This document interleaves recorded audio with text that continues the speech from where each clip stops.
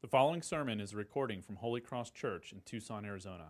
For more audio and information, please visit holycrosstucson.com. And it was neat to hear just some reactions as we started this last week. I know that some of you may have grown up reciting the Apostles' Creed every week or regularly in your churches. Many of you have never even heard of it, never even knew what was in it. And we reminded you that this is beneficial for both kinds of people, those who are familiar, those who are unfamiliar with it. And the point of a creed and any creed is to point to something that flows from the heart and it overflows as a confession. This is what I believe and it comes from my heart. Remember, we talked about the echo of the Apostles' Creed. The echo, what it is it's as an echo. No one shouts into a hillside or into a canyon, hears the voice come back and think that the mountains are speaking to them. But rather the echo points to something of substance, to where the authority is. And so the Apostles' Creed points to, it's an echo, it points to God's Word. It's His voice, God's Word that tells us who God is, what He has done, who we are, and how we are to honor Him and live for Him. We began with the nature of believing, just what it means to believe, that all belief starts in the heart, it overflows into a life and how we live. Therefore, it's been said that what comes to the mind when we think of God is the most important thing about us. What we believe in our hearts about God will influence how we live in every facet of our lives. Last week, we only got 2 words deep. We will speed up, I promise, through the creed. Last week, we got 2 words deep where we said, I believe. We talked about the nature of belief. Today, we move further to cover the first line of that creed. I believe in God, the Father Almighty, creator of heaven and earth. The Apostles' Creed begins with this affirmation, I believe in God, the Father. There's an interesting story about one of the most famous American preachers, Jonathan Edwards, in the 1700s, and he talked a lot with people in his hometown, in his church, and leaders in Massachusetts, about spreading the gospel, and to start revivals, and to pray for revival. And people in his church said, why is this important? Everyone believes in God. Almost everyone we know believes in God. To which he said, yes, but what kind of God do they believe in? When I open up the Bible and show them the God of the Bible, most people would say, yeah, that's not the God that I believe in. And the same may be true today. More than 8 out of 10 people, if they were asked, when they are asked, say that they believe in God. But when you show them the God of the Bible, only about half of Americans believe in the God of the Bible. And then, even from then, only a fourth of those people who believe in the God of the Bible believe that God is actively involved in His creation, governing, sustaining, directing the course of history by His sovereign power. So today, many people believe in God, but there are almost as many definitions of God as there are people who confess belief in Him. The Bible tells us that God is knowable, that He is intimately involved in His creation, that He is powerful, that He has a true and objective character that we can know and learn from and trust in. We learn that God doesn't change. We learn that God is our Father. What does that mean for us? What does that mean to us? We said last week that the number one indicator that a person really is interested in knowing God more is that they are interested in what God says about Himself. And so as we go to God's Word, we ask the question, God, who do you say that you are? So that I can know who you are and trust in you and worship you. So if we want to know who He is, we must know Him as He's truly been made known to us. So let's go to God's Word this morning. And as we reflect on this line in the Creed, we want to read from Matthew chapter 6. Matthew chapter 6, starting in verse 25. These are Jesus' words to us. He says, therefore I tell you, do not be anxious about your life, what you will eat or what you will drink, nor about your body, what you will put on. Is not life more than food, and the body more than clothing? Look at the birds of the air. They neither sow nor reap nor gather into barns, and yet your heavenly Father feeds them. Are you not of more value than they? And which of you, by being anxious, can add a single hour to his span of life? And why are you anxious about clothing? Consider the lilies of the field, how they grow, they neither toil nor spin. Yet I tell you, even Solomon in all his glory was not arrayed like one of these. But if God so clothes the grass of the field, which today is alive and tomorrow is thrown into the oven, will he not much more clothe you, O you of little faith? Therefore do not be anxious, saying, what shall we eat, or what shall we drink, or what shall we wear? For the Gentiles seek after these things, and your heavenly Father knows that you need them. But seek first the kingdom of God and his righteousness, and all these things will be added to you. Today we look at God's identity and function and the relationship that God has to his creation, to all of his creation. And here is what we will see, that this relationship that God has to his creation, it is rooted in all of eternity. His relationship's rooted deeply in eternity. His relationship is sustained by his almighty power, and his relationship is secure in his grace. And so we look at these three. Let's look first at this relationship that is rooted in eternity. God is revealed in Scripture as Father, eternal Father. It's one of the most commonly understood attributes of God. When we think of God, you don't need to know much about God, but you probably know that God has been called Father, our Father in heaven. Father is not just a title, but it's a function of his being. It's a function of his relationship to creation. I get a question asked a lot, like many of you do. People say, well, what do you do? And I say, I'm a pastor. And most often, the next question that they ask is, why would you do that? No, that's not the question. They say, oh, what's the name of your church? Or where does your church meet? Or they want to know something about the church that I pastor. And it would be odd if I said, oh, pastor is more of a term of endearment more than anything. I just love the way Pastor Pete sounds to my ears. But I don't really function as a pastor in any way. Or if someone were to ask you, what do you do? And you say, I'm an engineer. And they say, oh, what kind of engineer? Well, engineer is more of a life phrase that I go by. It's not so much what I engineer, rather what is engineering me? And you're like, this person is crazy. This person's not an engineer. God is Father. God is our Father. It's not just a term of endearment. It's not a title that God has been given or given to himself or that we give to speak to his anything but his identity and function of who he is in relationship to the world. It designates his relationship to what and to whom? That's the question. To everything and everyone. You and I and everything that exists, the Bible tells us, has our origin in God. Everything seen and unseen. He's the source. He is the origin. He is the wellspring of life. The Father of all that exists. He is the God who creates. He is the God who sustains. He is the God who governs it all. The Apostles' Creed begins where the Bible begins in Genesis 1 with the first words of, in the beginning, God created the heavens and the earth. And it's likely that we come to the creed or any spiritually themed text or book or sermon or blog post or article with the similar desire and motivation. We come to this saying, okay, I want to grow. I want to get better. I want to learn. And those are not bad motivations in themselves. We likely want to know God. We likely go to these things because we want to make our lives better. And the Creed and the Bible both remind us that that's not the best place to start.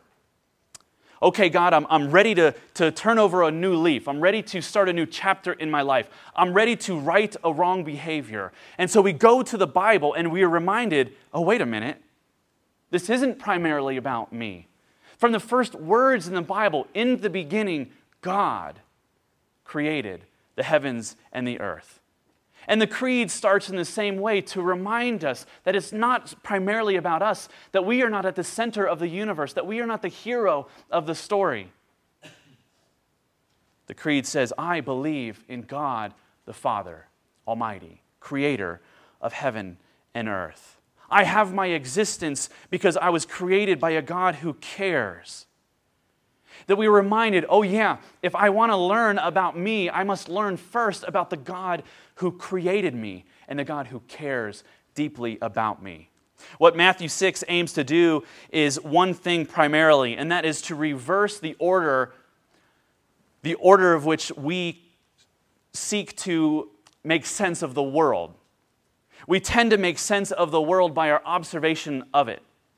We look at the world and what is happening to us and happening around us, and we try to make sense of our lives based on what is happening to us externally. But Jesus wants us to see something else. He wants us to see a God who has established himself over all of creation from eternity as great King and Lord and Creator over all things without any limits of any kind whatsoever. And then to see our world and our circumstances through that truth. From the perspective and through the lens that God is eternal, constant, unchanging, from whom everything gets their being and purpose. In the beginning, there was God and nothing else. This is really hard to imagine.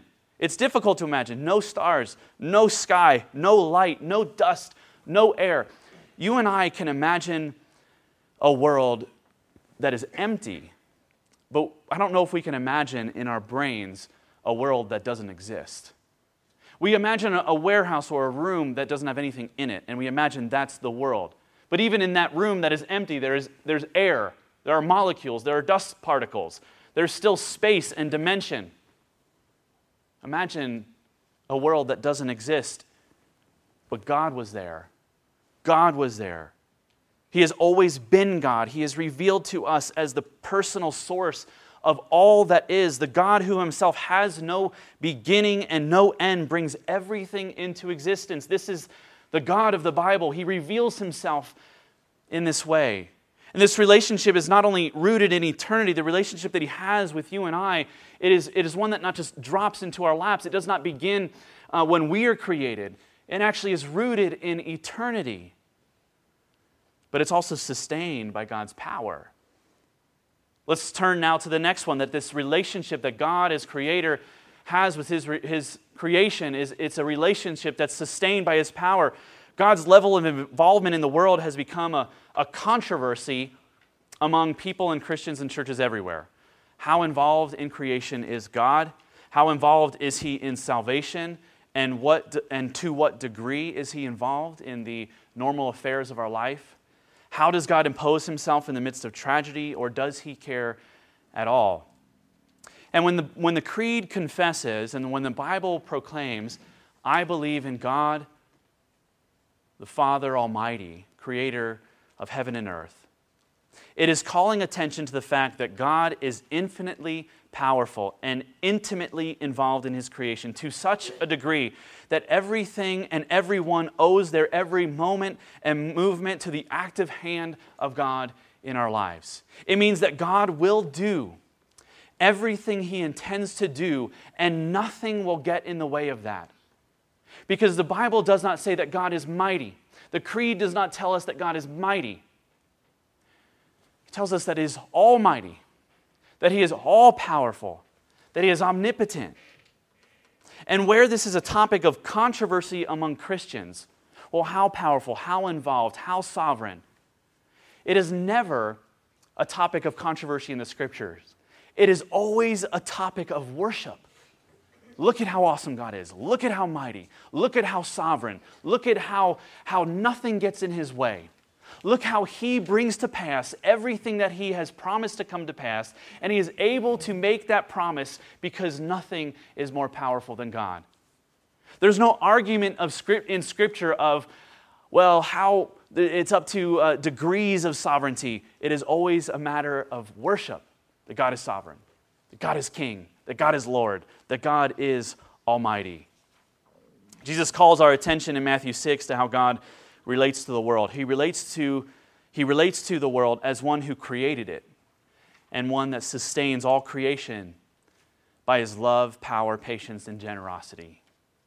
To confess, I believe in God, the Father Almighty, creator of heaven and earth, is meant in part to correct the image that we have in our mind that God at creation winds up creation like a toy or like a clock, and that he sets it out to run its course with no intimate or personal involvement.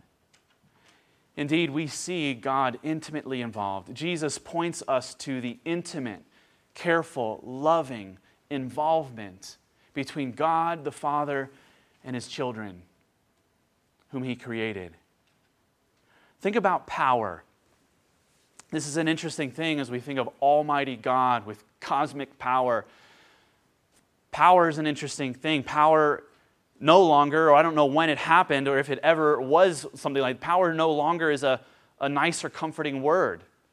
When I think of power, I don't think of love. I don't think of safety. I don't think of generosity and patience. Power has become a sinister word, I think, in our culture. And something many of us are skeptical of. Well, how are they going to use that power? To what degree should they be given power? Absolute power corrupts absolutely. So we are skeptical of people be giving power. We have checks and balances on power because power is abused, and we see the rampant abuse that happens in any kind of any area of society. That power can corrupt, and absolute power can corrupt absolutely. So power tends to bring with it feelings of insecurity and fear or even rebellion. We say, well, if you are going to impose your power, then I'm going to rebel and do my own thing. But I want us to think about the power of God in a different light, as it's revealed to us in Scripture. That is not how might and power and God's ultimate might and power is understood in Christian teaching. Think of the word that the Jewish people were given of God and called God. They called him El Shaddai. Maybe that's a word familiar to you. Maybe you have become familiar with that word through your studies. Maybe you just like Amy Grant. And that's what, in the 1980s, you're like, I know what El Shaddai is. Yeah, Amy Grant. Don't know what it means, but I know the song. El Shaddai. What does El Shaddai mean? It's a combination of two meanings. It means the one who is sufficient and the one who overpowers. It's not likely that we would put both of those meanings together in one word. They seem like two separate things. You could either be sufficient and loving and kind and patient and generous, or you could be powerful, the one that kind of oppresses, one that sustains my enemies, but one that is harsh with me. God gave his people a name to call himself, one that is all sufficient to all of their needs, and also one who overpowers, one who is strong yet generous, one who is never thwarted in his plans yet patient. He meets all of our needs primarily because he is all-powerful. A God who is not all-powerful can never make good on the promise to say, I will always take care of you. Well, how could you promise that you'll always take care of me if you are not all-powerful? Because someone can come in and block and ruin your plans. But God is able to say, I will take care of your needs and all of your needs. And everything I have promised to you as my child whom I love will come to pass because I am capable of bringing it to pass. Because no one is more powerful than me. Do you see God's power and might in that light? It is a good thing for us that God is almighty. We confess him to be God Almighty. And it's something we are not afraid of. It's something that brings us great comfort.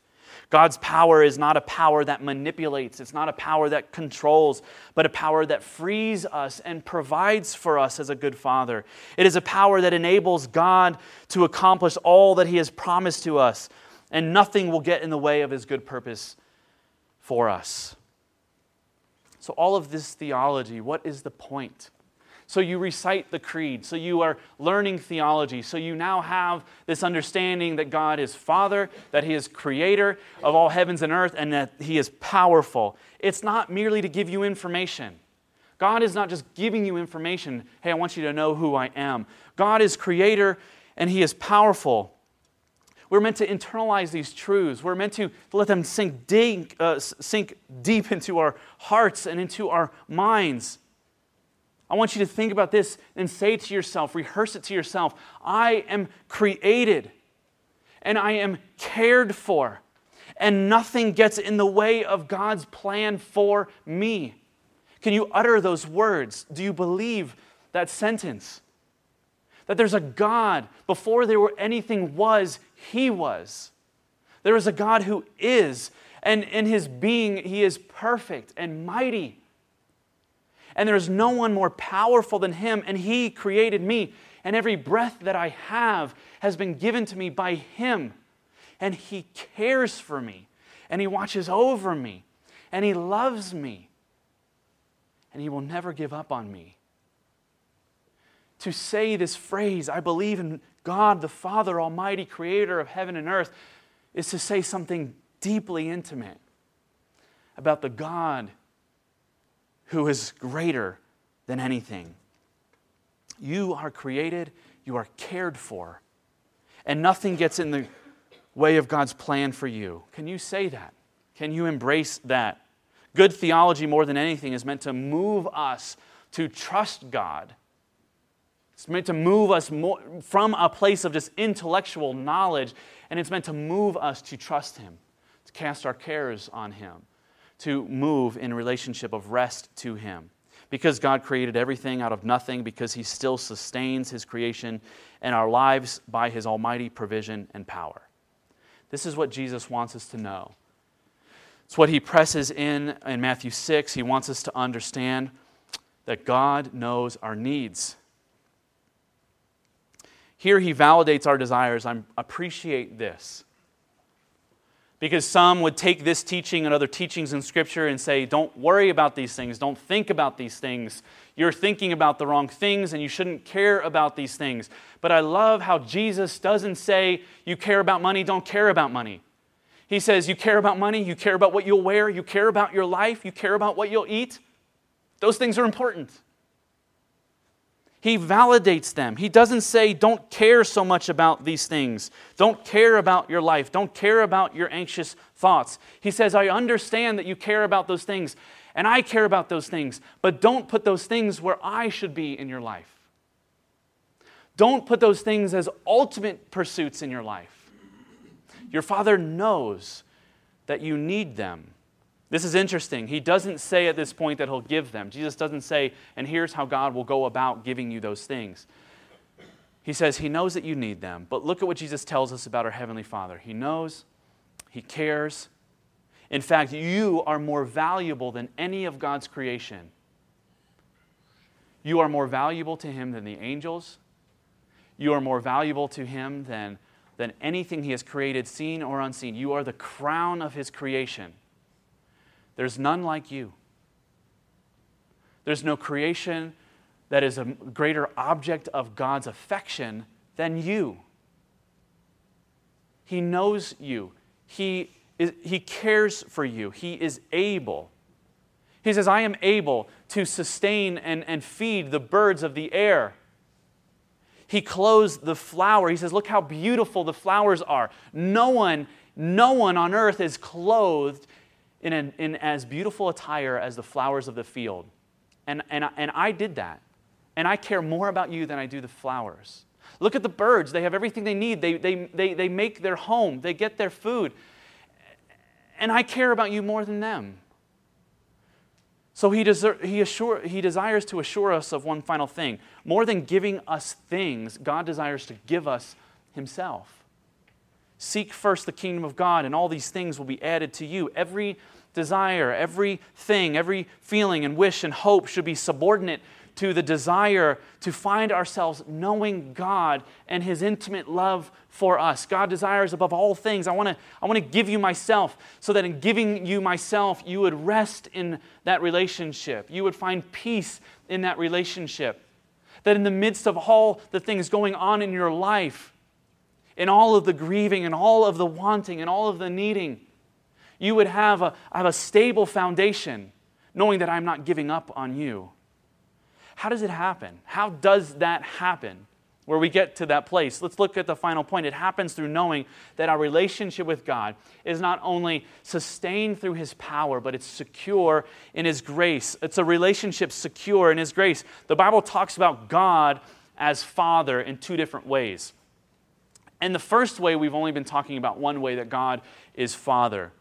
The first way that God is Father is that He is the origin of all things, the creator of all things, from which all things have their meaning and purpose. And that way, God is the Father. He's called the Father of Spirit, the Father of lights, the Father of all life, meaning all life owes their existence to God, the origin and wellspring of all life. There's another way that the Bible talks about Father. And this is the way that Jesus tells us to see God as our Father, as He Himself sees God as His Father. God was Father. How was God Father, called Father before anything was in existence? He was Father because He was a father to a son. Again, Father is not just a term of endearment. It is a function of His being. He is Father to Jesus, who eternally existed in the Godhead, the second person of the Trinity. And in Matthew 6, Jesus puts an important word in front of the name Father. Do you see that word? That word is your. Your Father. Not only was Jesus telling His disciples that He could address His Father as Father, but now we can too. This is not something to take lightly. This is not something to pass over and say, well, that's awesome. Every time we are reminded of God as Father, or recite the creed, or pray to God with the words, Our Father in heaven, we should be reminded of our adoption into God's family and placed in this intimate relationship with God, a relationship that we did not have by the nature of our birth. No one in this sense is born a child of God. Jesus makes it clear that in all senses, all people are children of God as they get their life from Him. But not all people are children of God in the sense that they share with God this intimate relationship as a father to a son, the one that Jesus has with God. And in fact, Jesus taught about this, and people wanted to kill Him because He said, not all people are children of God. God is not your Father, He says to many who do not receive Jesus. Jesus would disagree with the statement, all people are God's children. God is Father, primarily because He has a Son, Jesus. And in this relationship, they share perfect love, perfect trust, perfect intimacy, perfect care. So how can Jesus tell us that we can have His Father as our Father? And here it is. God is the Father to those who have Jesus as their brother. Jesus says, guess what you can have now? You can relate to my Father as your Father and share to the same degree of love and security and rest that I do with my Father if you are my brother. How do we become Jesus' brother? The sermon, I promise, won't just be a sequence of questions. I promise we're going to get to an answer. And here it is. Jesus says, here's how you become my brother. In John 14, I will not leave you as orphans. I will come to you. Yet a little while, and the world will see me no more. But you will see me because I live. You also will live. And in that day you will know that I am in the Father, and you in me, and I in you. And then in John 1, but to all who did receive Him, talking about Jesus, who believed in His name, He gave the right to become children of God, who were born not of blood, nor of the will of the flesh, nor of the will of man, but of God. And the Word became flesh and dwelt among us, and we have seen His glory, glory as of the only Son from the Father, full of grace and truth. Jesus shares a relationship with God the Father based on His eternal glory with Him, in full grace and truth and love. And Jesus is God's Son by His nature. And we become God's children by grace through adoption. When we utter the words, God our Father, we are not simply putting out a theological idea. We are making a confession of the defining relationship of our very lives that influences everything we feel and do. That our Father is God Almighty, who loves us and cares for us.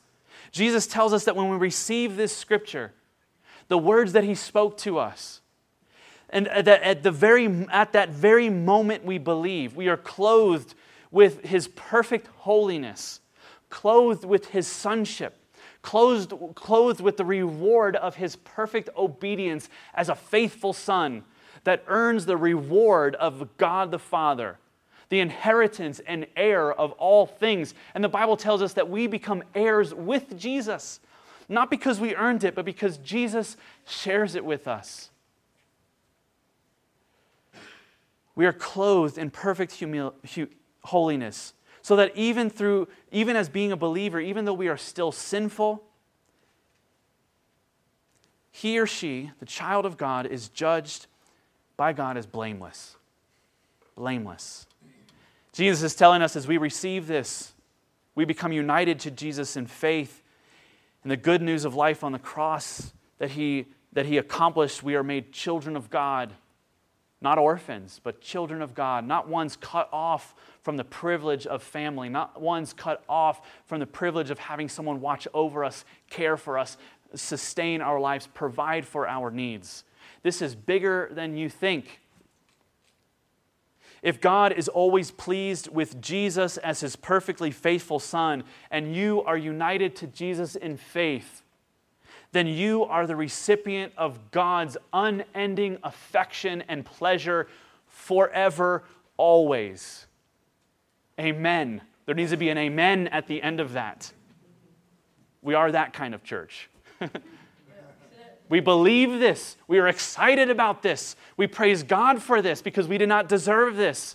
Now, there's a couple reasons why this is difficult for us. It's a couple reasons why God, our Father, is not as wonderful to our ears as we imagine. Because we have earthly fathers who do not live up to the promises of provision and love and support and care that we expect. We are broken by our earthly fathers. Even though they attempt to do good and have done good. And you as a father try to be a good father, taking your cues and imitating God, your Father in heaven, but you fall short. And deep down inside, what this does for us is deep down inside, we're convinced that there is a way that we can save ourselves apart from our Father because we have been let down. Maybe we need a little help. Maybe we need Jesus to show us the way. Maybe we need a boost in our holiness. But deep down inside, we believe that if we have the right tools, the right determination, each and every one of us should be able to save ourselves because not one of us are really that far bad or far gone. We've been taught that. We believe that. So the idea of God, our Father, is not as glorious as we have been told. Another reason is deep down inside, we cannot believe that someone would actually love us as much as the Bible says we are loved by our Father in heaven. Why would God give us the rewards and love and spiritual blessing that we did not deserve? Why would Jesus give us all of His hard-earned rewards? Why would anyone do that? No one does that. No one does that. We are born with a conscience that tells us that we are condemned for doing bad. And this is reinforced at every context. At school, at work, at society, in all forms of civil laws and expectations by our parents and stresses put on us by our bosses. We are told that the answer for screwing up is to do better next time. And you as a child know this very well, that the answer to your failures is to do better next time. It's lodged deep into our hearts. And so when the gospel tells us that we are truly loved this much, that God is our Father that will never leave us, the friend that will never betray us, the boss that will never ridicule us, the spouse that will never reject us, it comes to us as foolishness to our ears, and we say, sounds absurd. I like it, but it just sounds ridiculous because we don't have a category for the kind of heavenly Father love that has been promised to us. We don't have a category for it. Jesus did not come to show us the way of salvation. He came to be the way of salvation. He came to adopt us into His family, not to hire us as His servants. He came to make us His family. If you really want to know what it means to be a Christian, then your union with Christ is the core identity for how you live in every area of your life and relationship that shapes everything we do, everything that you do.